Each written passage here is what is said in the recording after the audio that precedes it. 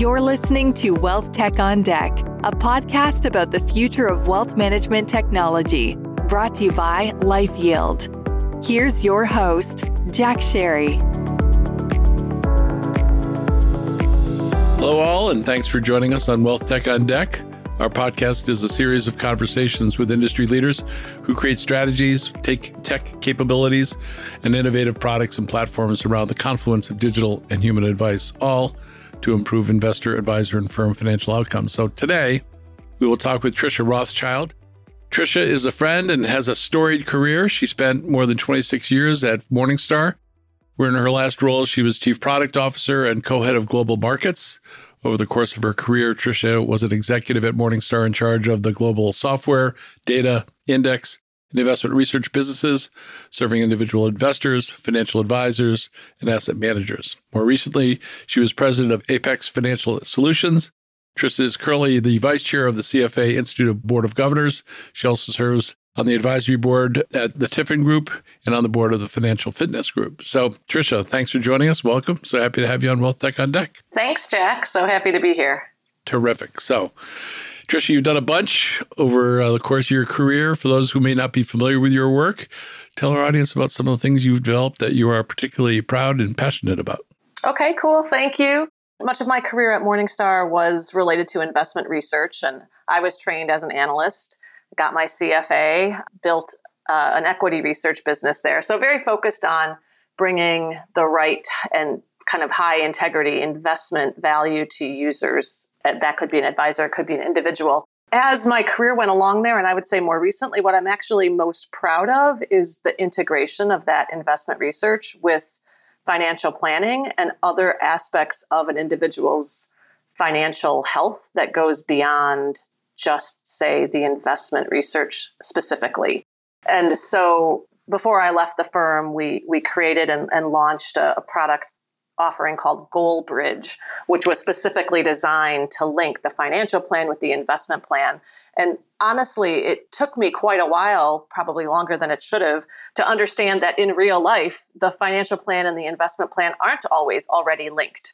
When you go to see a financial advisor, it's often different pieces of software with different backends. And that idea of creating the GoalBridge, which is what we called it in the Morningstar context, it seemed both obvious and innovative at the same time.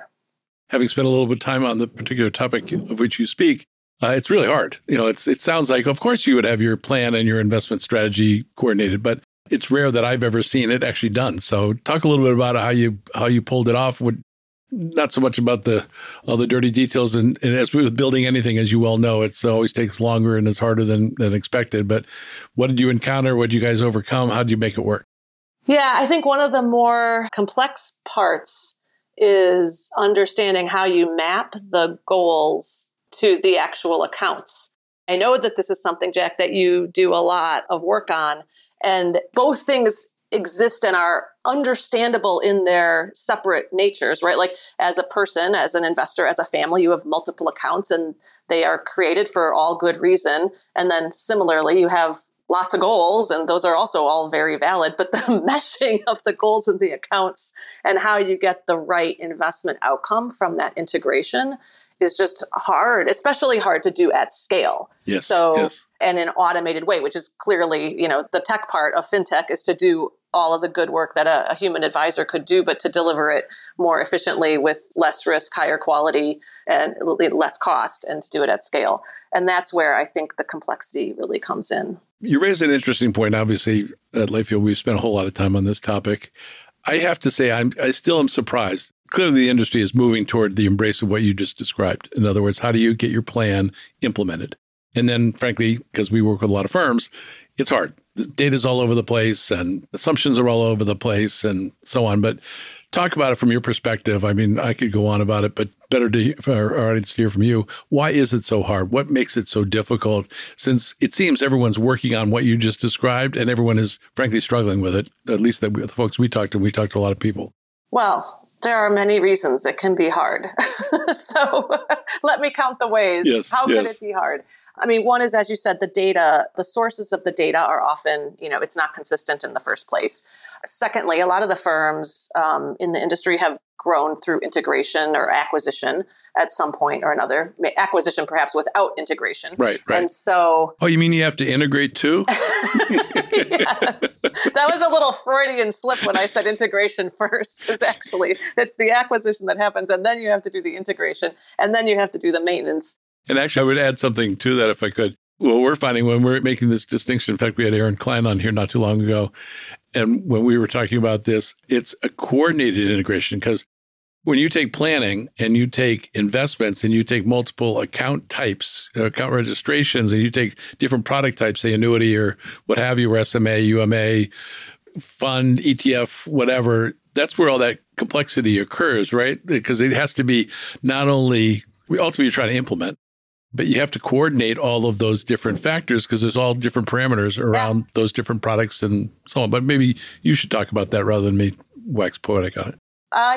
No, that's true. And then there's, of course, the aspect of scale. And so if you have, say a good, wealth forecasting engine or some sort of tool that is going through multiple scenarios, like doing that at scale and understanding where you're at in a market cycle. So is it dynamic? Like, are you integrating current market valuations? I mean, that's obviously the holy grail when you're running that sort of put for somebody, but taking all that complexity for, like I said, an individual person or family and running it at scale, it starts to get slow. And so then the experience isn't good. And that's another problem. Yep. So those are just a few of the possible problems. Yes. Well, I'll lay off. I think we've established it's hard.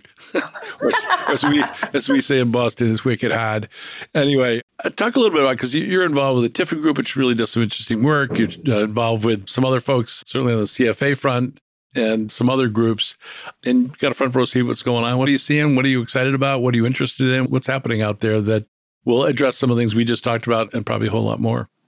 Sure. So I consider myself to be a pretty growth-oriented person. I'm not change averse. I mean, you would think I spent my whole career at one firm. It would indicate that I was change averse, but there was some change there while you were there, right? Yeah, I was just going to say there's some irony there, but no, actually the firm was growing so quickly, it was just a lovely place to be over, 2 decades plus, because there was so much change and opportunity. But my point is, I consider myself to be fairly growth oriented, but I'm actually at the moment really thinking a lot about risk. And I can tell you it's somewhat of it is personal. So I took some risk in leaving Morningstar after 26 years. And on a personal note, I'm doing a lot of reflecting on how I like to spend my time and kind of getting to know myself again. But from a financial services perspective, I'm thinking a lot about risk as well. I'm the chair of the risk committee at the CFA Institute, on the board there. And I also think in the context of current market valuations and investor expectations and the integration of new asset types into people's portfolios and a whole new generation of investors coming up, wealth transfer and all those things that everybody knows so much about. I just think that we as an industry need to be really thoughtful about risk. So that's an interest to me. Yeah. So talk a little bit more about that. What do we do about it? I'll give you my quick wrap and then love to have your thoughts on it. If you're going to improve outcome, and that's what this is all about. Of course, we've had this seemingly never-ending bull market. I know there have been some backs and forths and so on, but, over the course of your career and mine, it's been pretty much heading north, the vast majority of the time. So risk is sort of an issue that's sort of set aside. But if you're going to improve outcome and can't rely on the market forever, and now we got inflation rearing its ugly head, we got taxes potentially going up, and taxes are the biggest impact, as we know, on a portfolio in terms of outcome.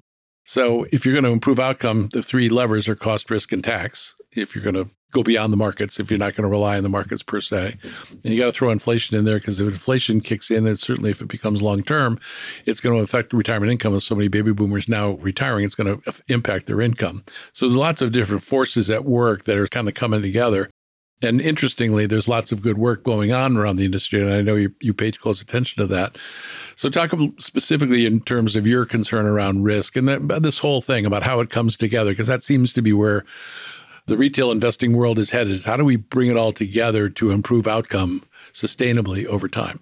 Yeah, I think it's somewhat definitional. So what is risk, and for whom is it a risk, and how material is the risk? So There's investment risk, which is probably kind of what you were just talking about, but there's also behavioral risk, or, risk of my own, behavior. There's the risk of not investing or inaction. And there's like correlation risk, the risk of not meeting goals. I think a lot of it comes down to education. That maybe sounds rather simple, but I'm not sure if the risk is really always discussed in a super meaningful way. And it also is the kind of thing that people think they're supposed to avoid, and that's clearly not possible. So how is it best managed? And do you know what risks you're taking? And is that clear? And have the right expectations been set? Let's say, especially if you're working with an advisor, like how are those things even discussed? So I'm all for investor education. Advisor education is not far behind. But I'm not sure that's going to solve it. It seems, personally, and I'm a bit biased for sure, I think technology is where that's going to get solved, just because I just see stuff being developed. Or their example, Orion is developing behavioral finance in the midst of their tools, so that it's giving you caution in real time as you're about to make a dumb mistake, and then calculating the consequence of taking an action that will cost, in terms of tax dollars and risk dollars potentially, and so on, that they're actually embedding it. So I'm a little bit more prone toward the fintech solving this, or at least helping in solving it, because it seems gargantuan to try to educate everybody that in a way that I'm not sure will ever succeed there. But I'd love to hear your thoughts on that.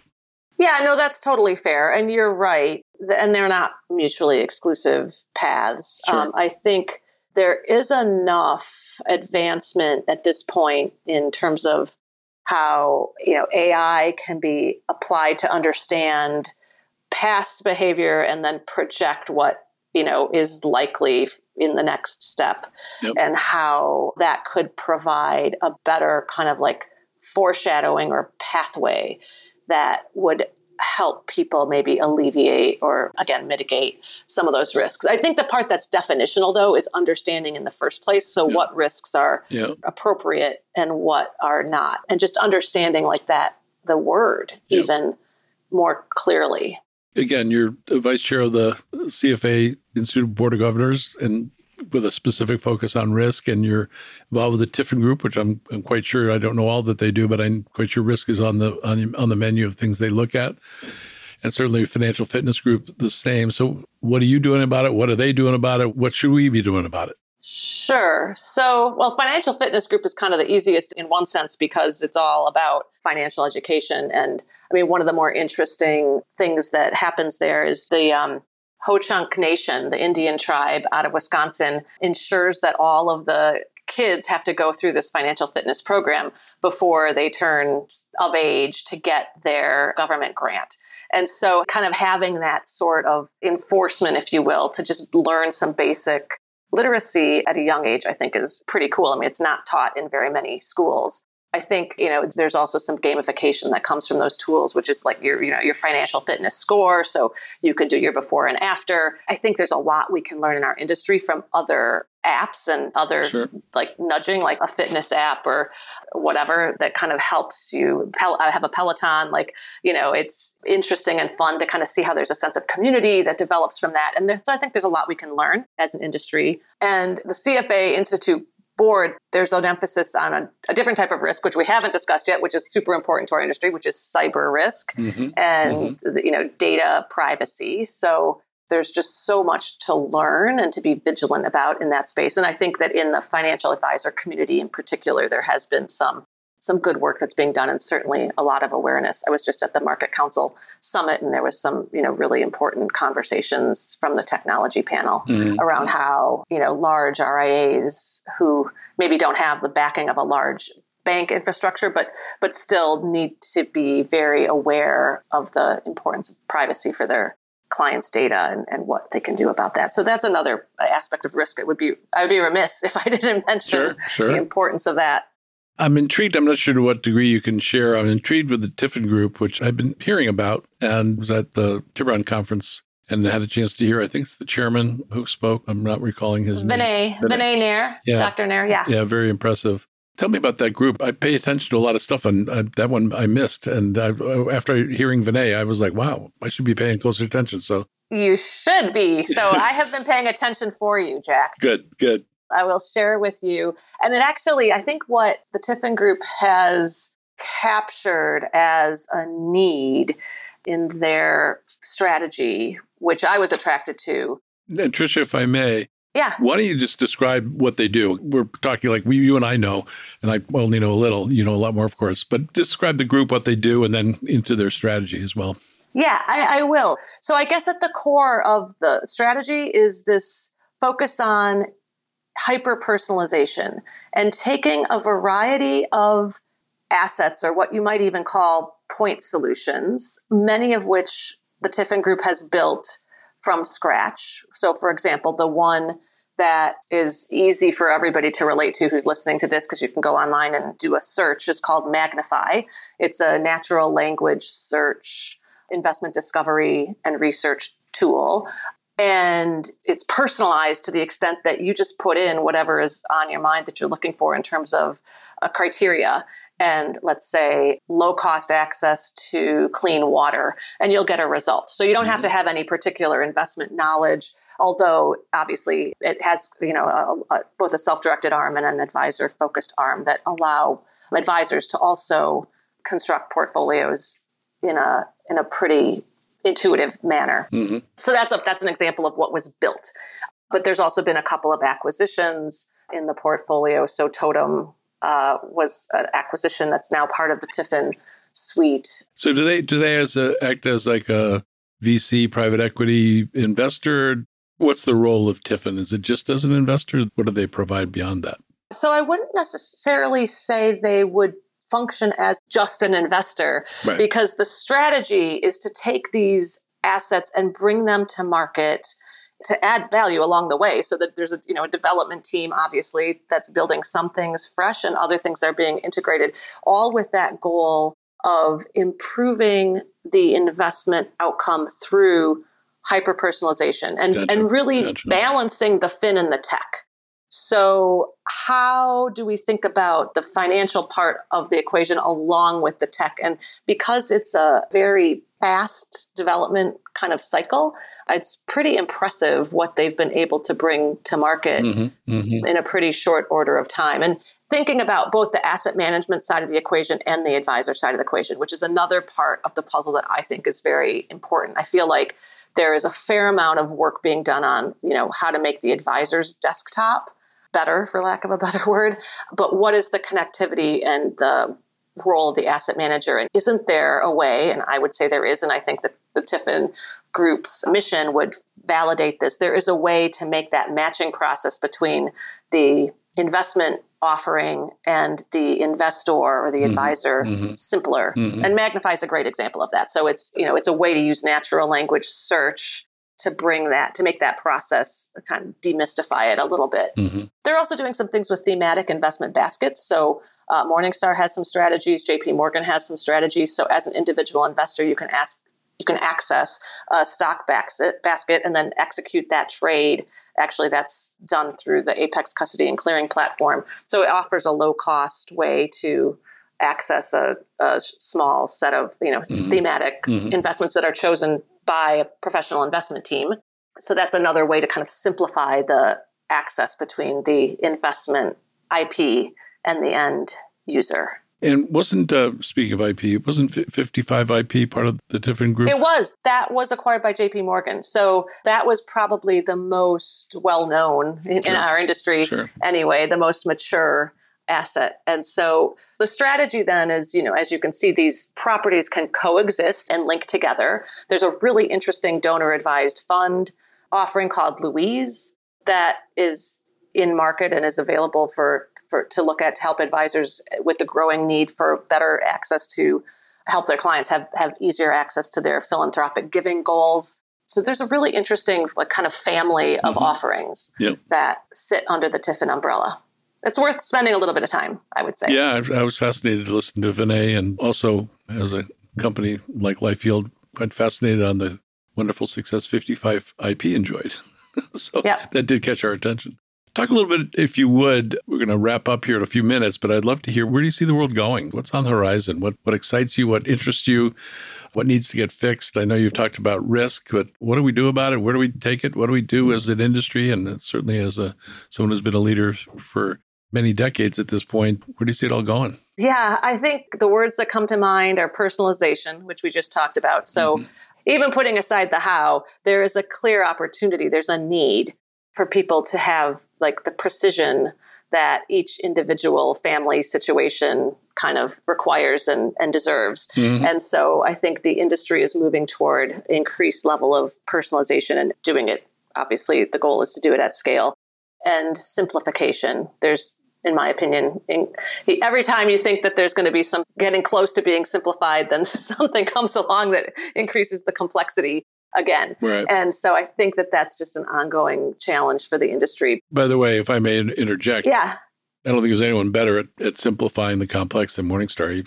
Basically, that's, if I were to say your brand, you make the complex simple. And you were clearly one of the leaders at Morningstar when that all happened. So you know of what you speak. Yeah. It helps if you start with the assumption that it should be simple. Yes. And it also helps if there are not incentives in place that, give you reason to try to obscure. Yes. So I think those are the two first foundational principles that are required. Yep. But I guess the main thing I would say, I was thinking about this a little bit, Jack, there's a little bit of a shift in terms of what and where is the value that the industry delivers. And I find that to be a really interesting question. So tell me more. I'm fascinated by the thought. So tell me what you've cooked up. Yeah. So is there value in the asset management firm's IP? And, it seems almost common these days that people say, well, the investment part of the equation is commoditized. And I hear that. I understand why people say that. Maybe it's more commoditized than it used to be. But you can't tell me that there's no value in an asset manager's IP, or that there's no value in having, high quality professional management. That doesn't mean that every asset manager is providing that, but there is value there. But I think that's how much is one question. Is there value in the software experience? What is the value of the software experience? Yep. How does one differentiate and add true innovation? A lot of, the workflows tend to, at some point, start to kind of look the same. And is there value in personalized service? Like, what is the value of the human touch? Yes. Clearly, there's value there too. And I think, kind of the threat of the robo-advisor, and I say that in quotes, showed that it's really not a threat, and that there is need for, and the pandemic has showed us this too, there's value in human contact. Yes, So how in the future does that value get parsed out? I think that is where the interesting kind of conversation comes. Yes. I think you can over-rotate one way or the other, but ultimately all three of those aspects have value. One firm that we know well that comes to mind that I think is an example of what you're describing is Franklin Templeton. Mm-hmm. I don't know how much close you follow Jenny Johnson. I am a big fan of Jenny Johnson. Yes, I join you in that. And she spoke at Tiburon, and we had a chance to chat with her a bit. She is sharp, and she gets it. So it's no longer about just managing money better, which certainly they've given up on that by any means, but all the investment in tech really, and how that's getting integrated is really quite fascinating. I think they're, among all the asset managers, I follow them closely. All due respect to our friends at BlackRock, they talk a good game. I haven't seen much other than the talk. Jenny's doing it. She's making the investments I think that will matter. We'll see. It's a race. And BlackRock is right up with Franklin Templeton. I think there's a few others that will be coming up from behind. My friend Riley Etheridge is at American Funds and doing some interesting work along those lines. So it's coming. I think it's happening, but it's where we started is this is hard work. But your thoughts on the above? So that is an interesting, it's almost like a back to the future play, because the asset managers, remember, like they used to have all of the distribution embedded in the asset manager, and we separated all that in our industry. And now you can see the need, and I get it. Like, I think the asset managers need to have a better understanding of the end user. Like, they became a little distanced from their customer. So this investment in technology allows them to more effectively serve the user. And I think that's a good thing. But I think it needs to be done in an open architecture kind of way, so that we move ultimately forward and don't repeat some of the problems that came around the first time when everything was vertically integrated and it was all about like a product push. Yep. I will say, I think Franklin Templeton in particular has set up a really important kind of framework for that. There's a service called Tango that they launched, and I was part of that in my work at Apex with the Franklin Templeton products, but it was open architecture, so there could be other offerings if desired. Yep. And it's called Bamboo. It was a robo-advice platform that was also then integrated into the Apex custody and clearing platform, and the whole suite. The end-to-end workflow is called Tango, and it's 15 basis points more or less. It takes 5 minutes more or less. It has a dynamically adjusted like goal matching engine to put you into the right portfolio. So it's it's a goal-based approach, and it was fast, it was simple, it was inexpensive. It is fast, it is simple, it is inexpensive. You mean what customers want, advisors want? Fast, simple, and inexpensive. Totally, right? So I just thought that was a really kind of a good step forward. That's great. That's great. Well, this has been a great conversation. As we do at this point in our discussion, I'd love to hear 3 key takeaways that you'd like to share with our audience. Sure. So my favorite product management phrase, and it's funny because it kind of came up in this conversation a little bit, is love the problem more than the product. And Great. It's a product management phrase from any industry, but it's particularly relevant in our industry. So that's one. Number 2 is balancing the fin and the tech. So if if it's all fin and no tech, we have to move beyond that. And if it's all tech and no fin, which is sometimes a risk, we're not going to get the right outcomes. Yeah. So I think, and that's something that I think, that, as an example, the Tiffin Group is doing well. Third takeaway is having, at this moment in particular in the industry, having really strong peripheral vision. So what is happening on the sides, you might say, like embedded finance? So is Walmart going to launch direct-to-consumer investing platform, right? I mean, they hired those folks from Goldman who launched Marcus. I mean, there's clear signs that there is more interest in consumer and retail brands thinking about investing. And understanding kind of the rise of the younger generation, I think that's part of the peripheral vision that we need to have in our industry that requires different thinking. So my other favorite question beside the 3 key takeaways is, and we ask this each week of our guests, tell us something interesting or unique you do outside of work that people may not know about you or would find interesting. Okay, well, there's a little bit of a risk in sharing this with you. Well, we've talked about risk, so here goes. Well, I'm counting on the fact that this podcast is going to end as soon as I say, and that you're not going to force me to proceed. But I love to sing.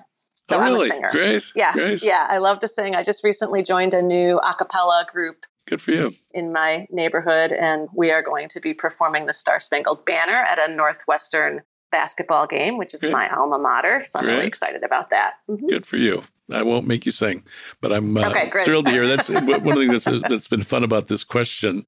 Probably the top response so far is Brian Ross from Fix Flyer, if you know Brian. Yeah. He does long distance swimming.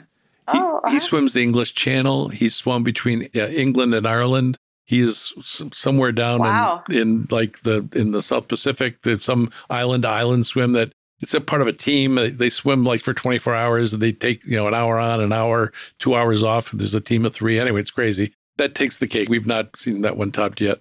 And then the last recording we did with Damon Daru from Advisor Peak, now part of Adipar, he does, I forget what it's called exactly, but you climb between crevices. He lives out in Utah.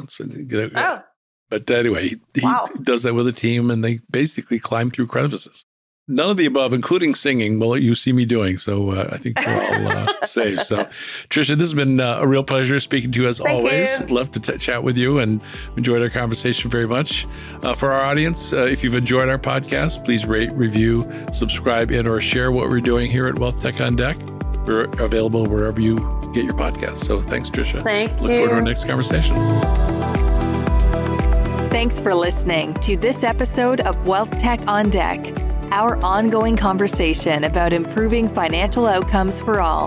This podcast is brought to you by LifeYield and produced by Reverb. Subscribe to future episodes in Apple Podcasts, Spotify, or wherever you listen to podcasts.